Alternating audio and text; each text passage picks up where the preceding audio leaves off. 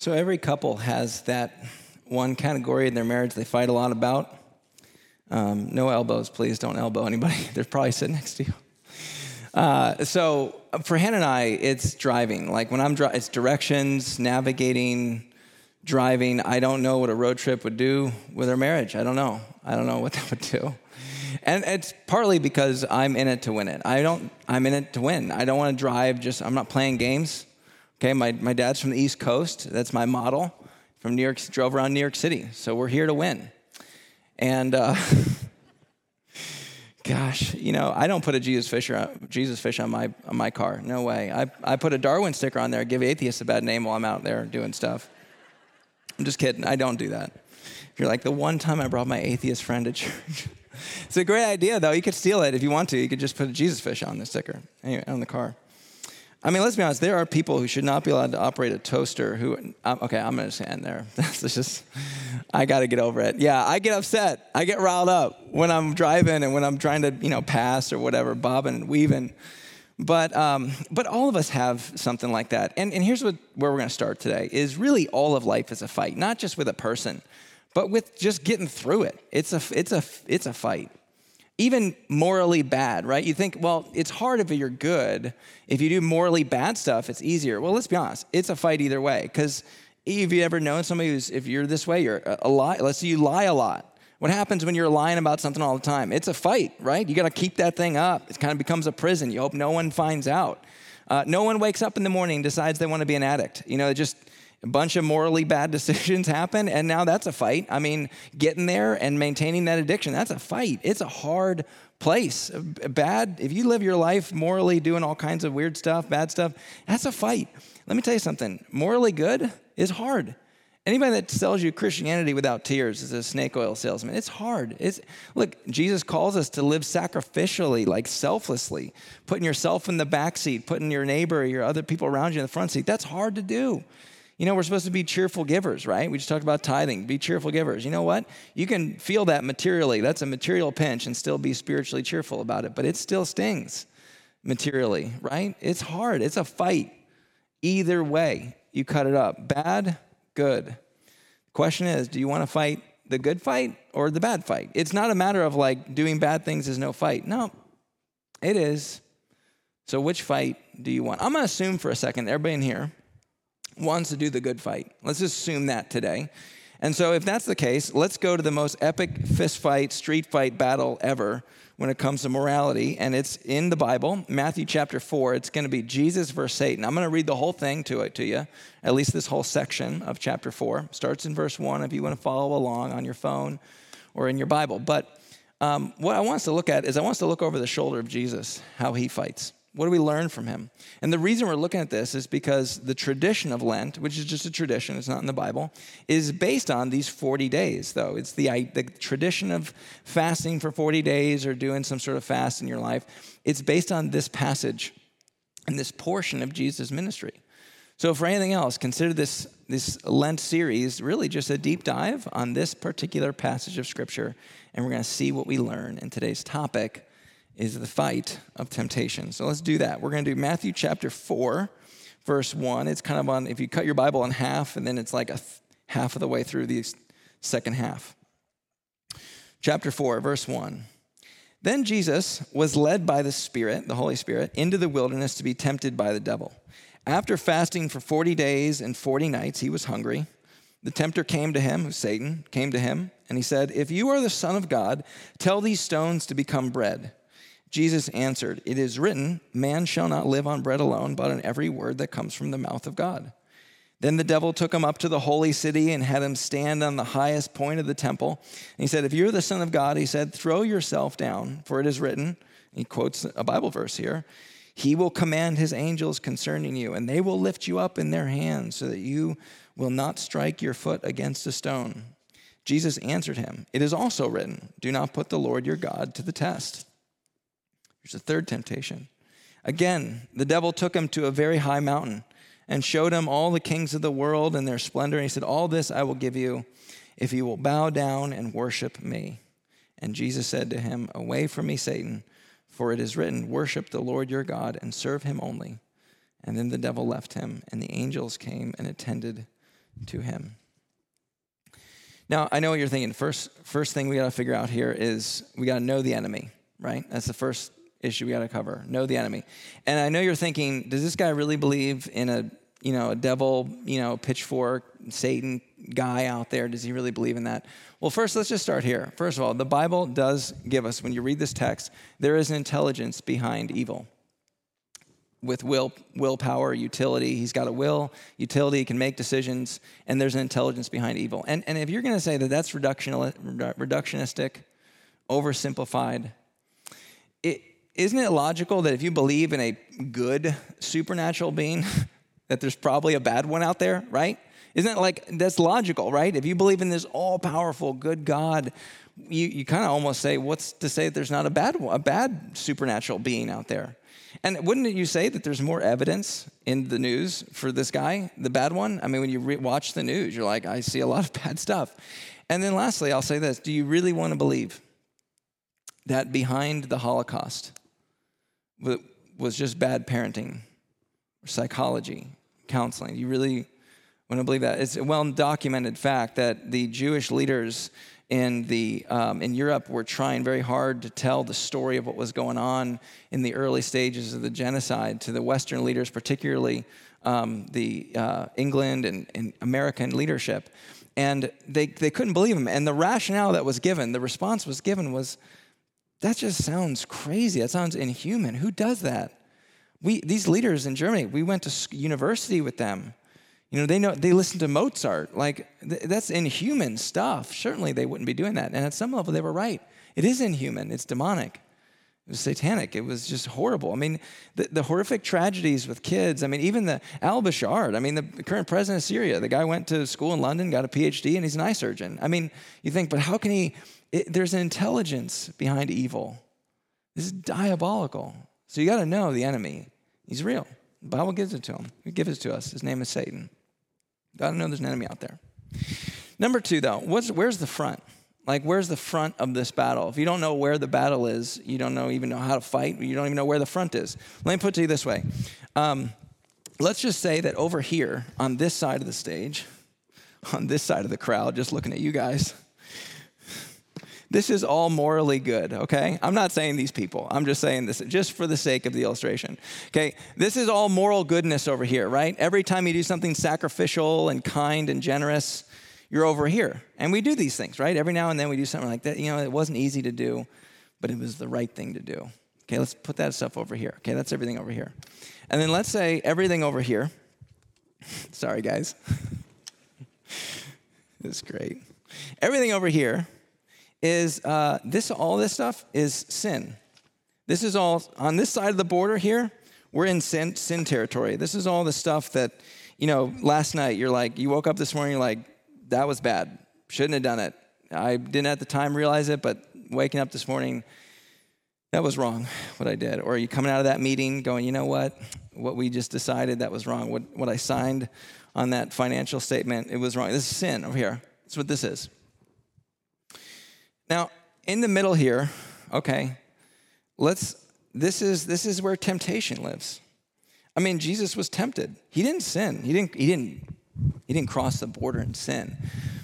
But that pull that we feel, that it's not all the time. It doesn't happen all the time. Maybe it's certain situations. Maybe it's certain places we go to, certain activities where we're just around stuff, maybe around friends or people, and we just feel like, is there a way that I could get over there and stay over here? Is there a way that I can kind of enjoy this and not actually cross this? And we're feeling that pull. That's temptation. So I'm going to call this is the sinless but dangerous territory. You're not sinning here. Frankly, there's good stuff in here like coffee. Coffee can give you energy to do all kinds of good or bad things, right? Money, you can build a church with it or plan a terrorist attack with it. Cars, right? Not bad. I mean, they're beautiful works of engineering. People get called into this incredible gifted ability to make these incredible machines, cars, phones. There's great stuff. I do more discipleship in just helping people take spiritual next steps in their life over here than I ever do in person probably. I mean, it's amazing what you can do with these things. But you can also do some pretty bad stuff on these phones. I mean, that's what makes it so dangerous, is there's a lot of stuff in here that's not bad. And there's stuff in here that's like, it's not illegal. Like there's nothing illegal about coffee or money. There's nothing illegal about it. It's not in the Bible. I mean, the Bible doesn't mention cars, It's not like, show me where in the Bible it says I can't own a bunch of cars. Like there's nothing in the Bible about it. It's hard. This is where it's dangerous. So this is the front. Right here, the battle does not start. Look, it's not over here. We're not going to be talking about this today that much. I mean, there's another sermon on this one. We're going to live here today, and this is where the front is. It's right here. It's right here. It's where the battle is. So that's the front. Sinless but dangerous. Now, the next question is, what are the tactics? In Matthew chapter 4, which we just read, let's start with the first two temptations, okay? There's a phrase that's repeated both times in these first two, only the first two. Satan says this: if you are the Son of God, right? That was verse 3. A couple verses later in verse 6, if you are the Son of God. What's Satan doing right there when he sets up the thing? He's not wondering like, are you God? He knows Jesus is God. They go way back. Satan was around when this whole thing was created. He was around when this thing got written. He knows Jesus is God. He's not wondering like, maybe Jesus is God. No, he knows. He's been around. He knows it. What he's saying is, you're God, and since you're God, this is how you should use your godness. God is good. And he's saying, you have power. Power's not bad. Power can be used for good. But what he's trying to do is get him to use a good thing for a bad reason. Now, this is what it is. It's not that bread is bad. The first temptation, bread. Jesus actually does this miracle a few chapters later where he actually creates bread out of nothing and feeds people. He gives the bread away to people. And then a couple chapters later even, there's something supernatural that happens. He does miracles and people are like, wow, you must be God. So it's not good. It's not bad for people to worship God as Jesus. It's not bad for them to worship him. But here's what Satan's doing. He's twisting a good thing. He's taking a good thing, power. He's taken a good God. God's good. He's taking good things like bread, and he's trying to get you to use them for the wrong reasons and use them the wrong way. So here's what it is. Satan's world is this. You use your power for yourself. Jesus' world is he uses his power for others. Satan's world is you pour your life out for me. God's world is I pour my life out for you. Jesus, he creates bread out of nothing. Why? To feed other people. He doesn't use his power to feed himself. He didn't come to be served. He came to serve, to give his life away. And then the second thing where he jumps off the side of a temple and then he brings all this power to bring the angels to come to his rescue. You know what would happen? Any ancient reader reading that would know that everyone would see it. It's super public. They would see Jesus falling from this great height. They would see these angels swoop in and save him. And what would they do? They would worship him. I would worship. If that happened today, I would worship whoever was able to call the angels to their rescue. That person I'm going to worship. And that's what would happen. But here's the thing. Jesus didn't come to save himself, to use his power to save himself, save his own life. He came to die. He came to give his life away. And that is what's going to make people worship him. That's his power, is allowing himself to be killed on a cross, not saving his life, but giving it up. That's the right way. So here's what a twisted good thing is. It's a lie. So that's the tactics. Tactics is a lie. It's taking a good thing and twisting it. So the question, how do we win? Well, Jesus, he doesn't, his response isn't just no. Do you notice this? It's narratively and spiritually significant that Jesus did not just look at Satan and say, no. That's it. He didn't just stand there and yell. He actually said no, but then he said something else. He said a yes. He said what he's about. He quoted a Bible verse, which is where he's looking at, where he's focused on. He didn't just say no. He walks toward yes. Here's what you need to take away from how Jesus handles temptation. If you can't just say no, you got to be moving toward a yes. It's both not only which way you're facing, but there's movement. there's movement toward the opposite direction. This is the way that Paul puts it in a letter that he wrote to Timothy. It's called 1 Timothy. It's in the New Testament. This is the way Paul puts it. He says, but you, man of God, flee from all this. What's this? This. Sin, right? Flee from all of it and pursue righteousness, godliness, faith, love, endurance, and gentleness. And then he says something that's really interesting. He says, fight.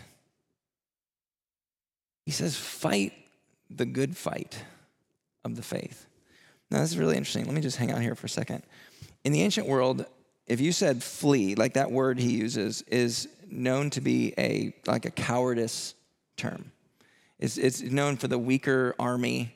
It's a term of cowardice. And this is what he's saying. He's saying when you look at this battle of temptation, when you look at sin and all of its deliciousness over there, Taco Bell and all that stuff, you see it and you're feeling pulled to it. You see this big army. It's coming at you, right? And if you're standing next to, let's say, God, and he says, okay, I got a plan to fight these guys. I got a plan to take these guys down. And you're like, okay, God, what is it? I'm ready.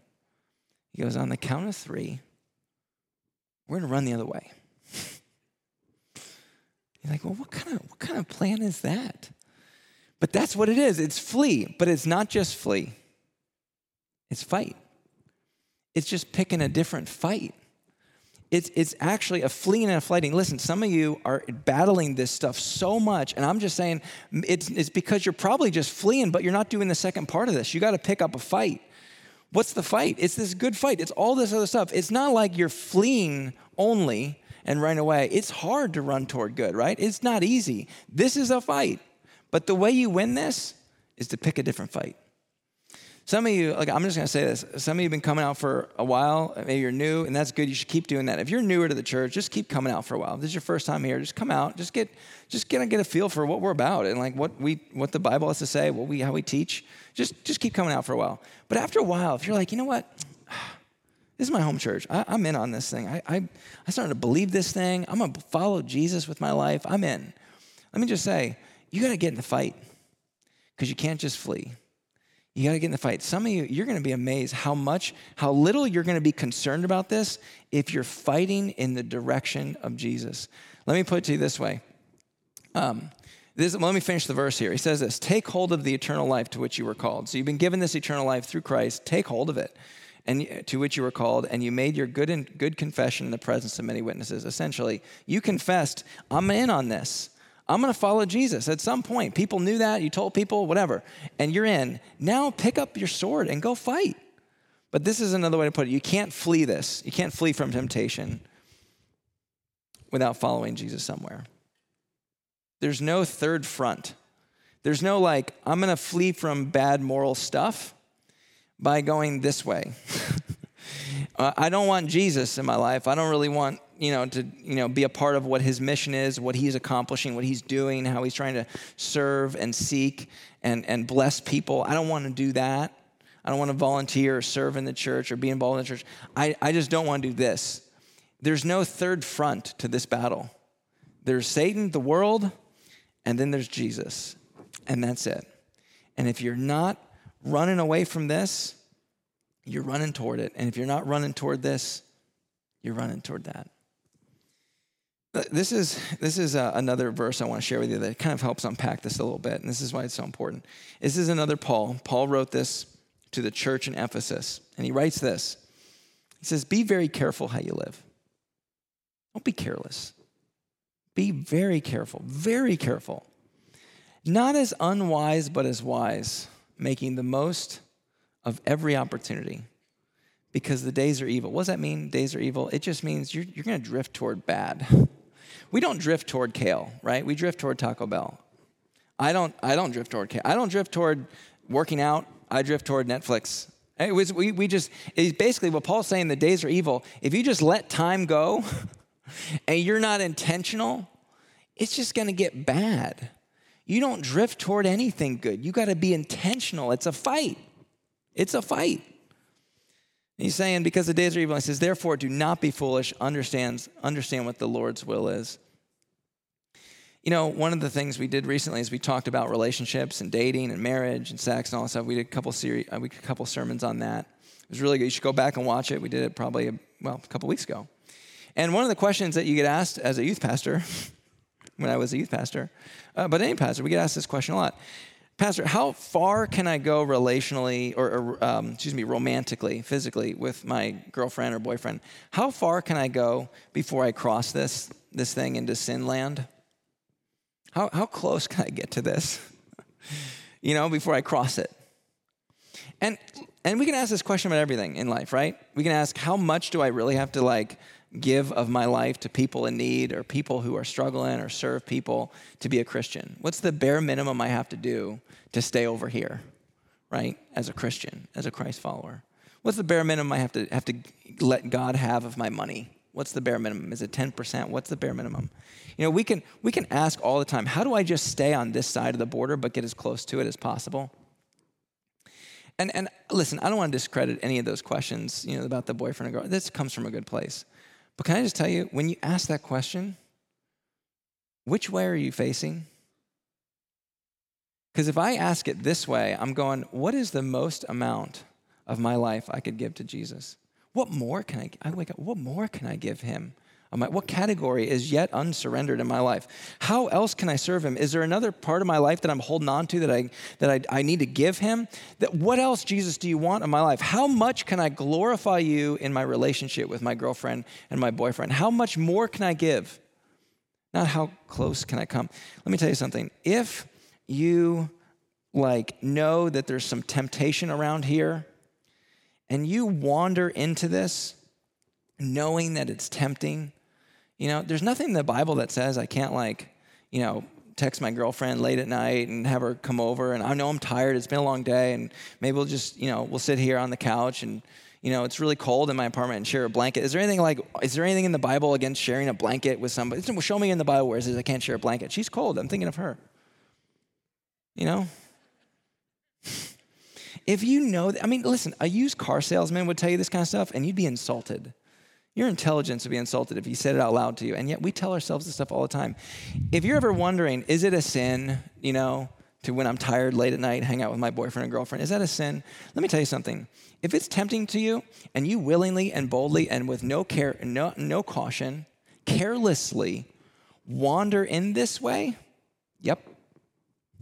Because why? The Bible commands you, don't be a fool. Look, if you're not a Christian here today, I'm really glad you're here. You can be as foolish as you want. You don't have to follow Jesus. You didn't sign up for that. But if you're a Christian, you're wondering, is it a sin? It's a sin to be an idiot. It's a sin to foolishly walk through into this stuff. Because let me tell you something. Satan, he does not want you to do that one thing, that one act, whatever it is. He's not trying to get you to do that. He's trying to get you just to move your life this way. He's trying to change your direction away from God and toward him and death and destruction. He's just trying to move you. He doesn't care whether you do this thing or that one over there. He's just trying to move your direction. Because here's what's true of you, and this is what's true of me. We're always moving. The days are evil. We're always drifting some way. Usually it's not the good way. We're always moving, and he just wants to keep you moving this way. So let me put it to you this way. If it's a sin to wander carelessly into temptation and not at all be cautious when you start feeling this stuff and you start seeing this stuff, but if you kind of boldly say, I can handle it. I can handle this. And you walk in here, if that's a sin, then it is worship to run toward Jesus. This is worship. Moving this way, following Jesus, asking for more in your life that you can give to him, that's worship. I used to be insecure about this, telling people that one of the main reasons I chose a Christian college was just because I don't think I was spiritually mature enough to handle going to a secular school. There's party scenes and stuff at a Christian school. You just got to look for it. At a secular campus, you got to look for the Christian community. It's the party scenes all around you. And I didn't think I could handle it. And I used to think that was like something I should be ashamed of. But when I read this book, it's like, actually, that's what this is. That's the healthy cowardice to flee and say, listen, I'm not even going to walk near there. I'll pay an extra whatever in tuition to avoid this. Because let me tell you something. The day I think I got this whipped, the day I think I can handle it, That's the day I am most exposed to this stuff, and I'm most vulnerable. So now, how do we win? We don't just know truth. We got to follow truth. It's a direction and movement. You got to follow truth. Jesus is on the move. He's pursuing people who are in need, who need help. He's giving his life away for others. He's pouring his life out. That's the mission. I'm telling you, some of you, maybe all you got to do today is just say, listen, I've been coming out for a long time. I'm not serving anywhere. You just got to stop by that reception desk up there and say, listen, I need to get in the fight. It's not going to be easy. It's not easy, but it's a good fight. And you got gifts, you got abilities, things God's put in you that, frankly, he wants to use in people that need them. Get in the fight. Get involved, volunteer, even just start telling other people about church, talking to people about Jesus. Just go into your place of work and start encouraging and serving others. Get in the fight. Be about the mission of Jesus. And watch this stuff start to fade into the background. You got to follow truth. Jesus says it like this: I am the way and I am the truth. Isn't that interesting? Truth is not an idea. Truth is a person with a name, and his name is Jesus. He says, I am the life. But don't read the Bible so fast. You know what it says? Here's what it doesn't say. It doesn't say, I know the truth. I know the way. I know the life. You know, that's honestly, that's where Christianity takes a hard detour from every other religion in the world. Every other religion in the world is somebody says, I know the way, follow my example and you'll be good too. Follow my lifestyle, follow my methods, my 5-step, whatever. Emulate me, emulate my example, and you'll find life. Jesus says, no, I am the way. I am the way. I not only know the way. And then he says this, no one comes to the Father, to God, except through me. There's no third front, people. There's no like Satan, you got Jesus, and you can go this way or that way. No one comes to God except through Jesus.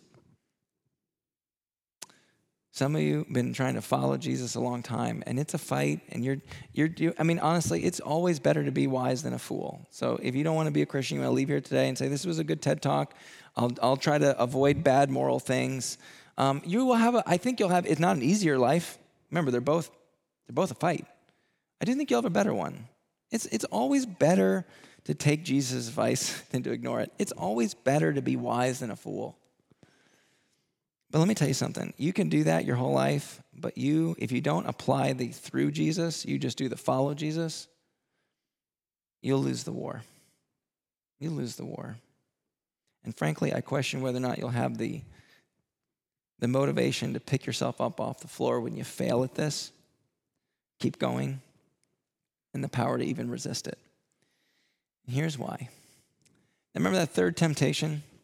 You got Jesus up on a mountain with Satan. You know, you just picture that.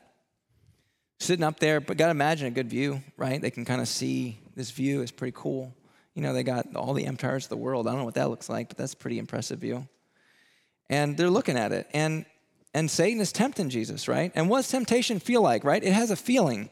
You know, Jesus is over here, but he's feeling it. I mean, like it's kind of like Garden of Gethsemane, right? When he says, Lord, if there's another way, let this cup pass. If there's another way to do this thing other than the cross, Father, let's do it. And he's feeling this pull. He doesn't sin. He doesn't cross the line. He hasn't done anything yet.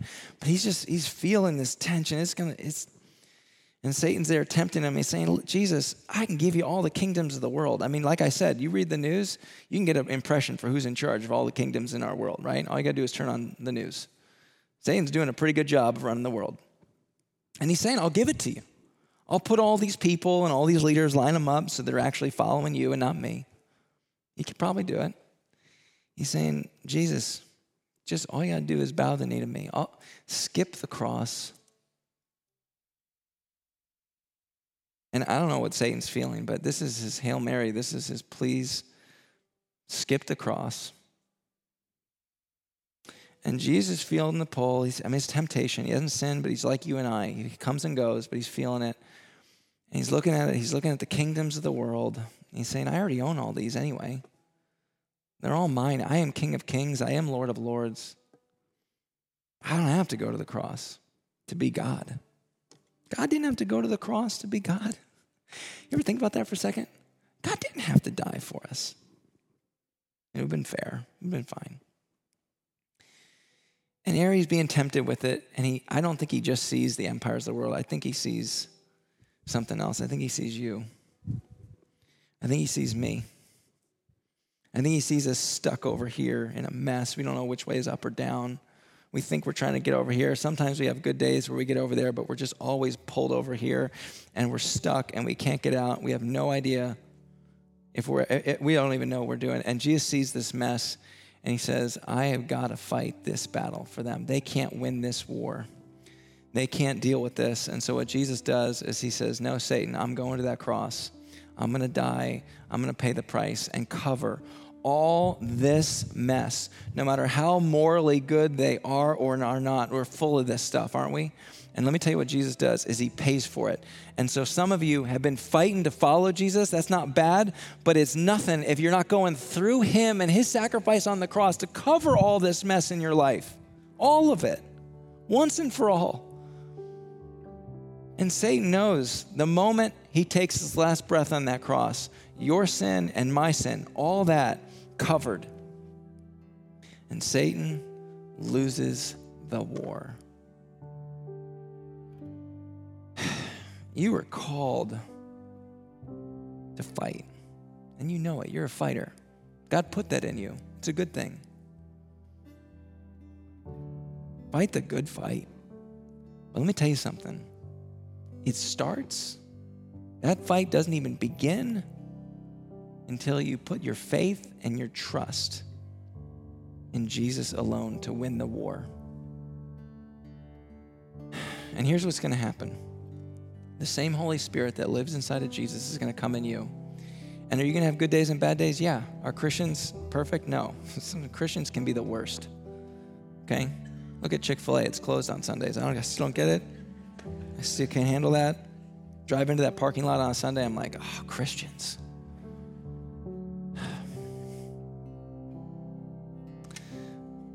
You can't turn your direction of your own heart. You can't. But God can. God can. You got to let him in. And you can do that right now. Even maybe as I'm talking, you just start doing business with God. Just tell him, Lord, turn the direction of my heart around. I'm sorry for going this way. Satan wants me to worship him. He wants me to go this way. I didn't really realize I was worshiping Satan. I didn't really realize I was worshiping other things in the world. He would love it. But I want to worship you, and I can't do it. I need you to come in here. I need you to forgive me for going this way. And I need you to do a U-turn in here. And I promise you, and I know this sounds spiritual, but guess what? You're a spiritual being. You know it. You know you're more than flesh and blood. God will come into your heart right now, and he will do that U-turn. All you got to do is ask. So I'm going to pray, and you pray in your own words, in your heart. Use your own words, but I'm going to pray that God does that in all of us in different categories of our life, but for some of us, for the very first time. Let me pray. Lord, in a room this size, I know there are people in here who do not know how to win the fight. They've been battling, and they've been battling on their own strength and their own power just to try to be a good person. And it's a dead-end road. Because, Lord, we can't do enough good stuff. We can't. We're trying, but we can't. We get pulled in. So, Lord, I pray that right now you would come into those people's souls, into their hearts. Lord, we're sorry for going the other way. Turn us around. Give a U-turn in our hearts. Turn us around toward you, Lord. And may we just start running toward you and fighting the better fight. Show us the way, Holy Spirit. Lead us. And thank you that you won the war. And we can go to bed at night and sleep good, knowing that you are the victory, you are the way, and you are the truth. And you are the life. In the name of Jesus Christ, we pray. Amen. Amen. Let's stand and worship together.